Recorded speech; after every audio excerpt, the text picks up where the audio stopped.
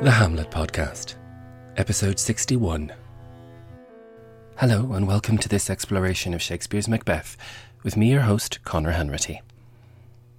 We ended last week just as Lady Macbeth hurried off, calling to bed, to bed, to bed, to her absent husband. The play has been so full of visions that this feels rather hollow. At least with Macbeth's air-drawn dagger and Banquo's ghost, we in the audience have been in on the story and we've been able to see what the character was seeing. For Lady Macbeth, Shakespeare goes in the opposite direction, and as we've seen her now, sleepwalking and bending her eyes on vacancy, she appears all the more haunted and isolated.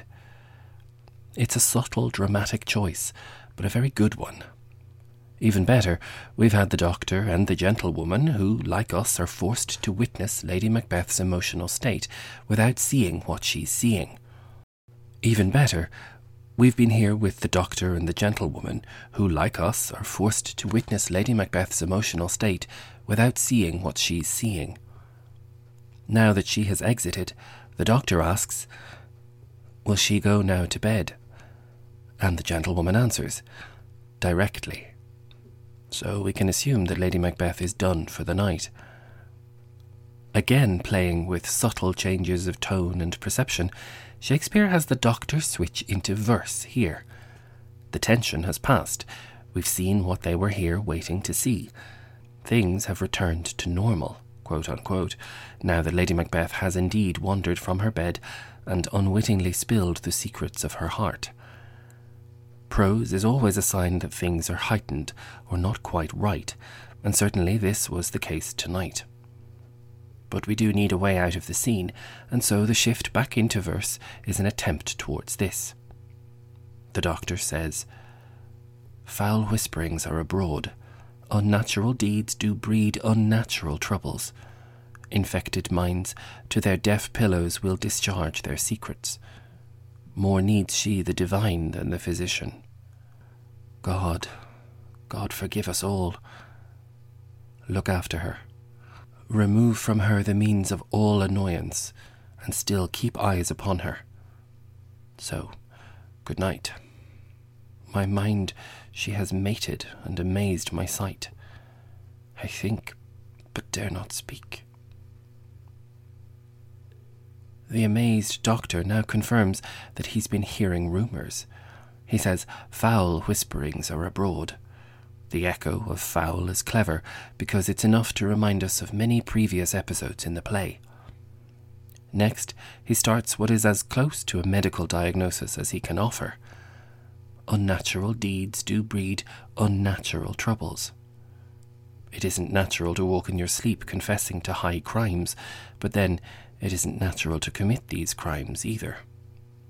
He gives a brilliant image here, suggesting that troubled or infected minds to their deaf pillows will discharge their secrets. People will confess their sins to their pillows in the night, knowing that nobody will hear them. Unlucky for Lady Macbeth, she's been wandering the halls in her guilty distress, and we've all heard her secrets. The doctor already told us that Lady Macbeth's disease is beyond his practice. Now he all but abandons her to a higher power, saying that Lady Macbeth needs God's forgiveness more than medical help. More needs she the divine than the physician. He seems almost to stumble in his thought, or perhaps he's stopping himself from saying something else when he says God twice. God forgive us all. There's something worth exploring there for the actor playing the doctor. Before making any more comments, he gives what little medical advice he can give. He tells the gentlewoman to look after Lady Macbeth. More importantly, he tells her to remove from Lady Macbeth the means of all annoyance. This could simply mean anything that would set her off or upset her, but given what we'll learn later in the play, it also sounds very wisely like a command to keep the Queen away from anything with which she might hurt herself. For good measure, the doctor repeats, "And still keep eyes upon her. Don't leave her alone," he's saying.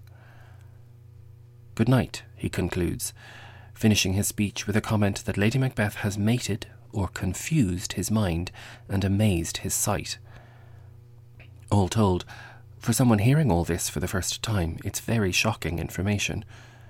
And worse, who could the doctor even tell if he wanted to? He's an employee of the Macbeths, so he would have to think rather carefully before blabbing what he's heard. Acknowledging this, he ends by saying, "I think, but dare not speak." Scotland has become a very dangerous place, and surely the doctor has seen much of this danger up close. It's the gentlewoman that ends the scene with a fairly perfunctory "Good night, good doctor." But the repetition of "good" here also has lots of theatrical promise. She could be thanking him for his discretion, or indeed reminding the doctor that he's a good man and should do the right thing. Whatever that might be, the little bit of room for ambiguity always leaves the text fresh for interpretation. What's amazing about this scene, the first scene of the play's last act, is how great a recap it is. Other than learning that Lady Macbeth sleepwalks, we don't actually get much new information. We get a mention that Macbeth has gone into the field, so we are left to assume that Lady Macbeth is even further from his side. This ever-worsening isolation is the play's great tragedy.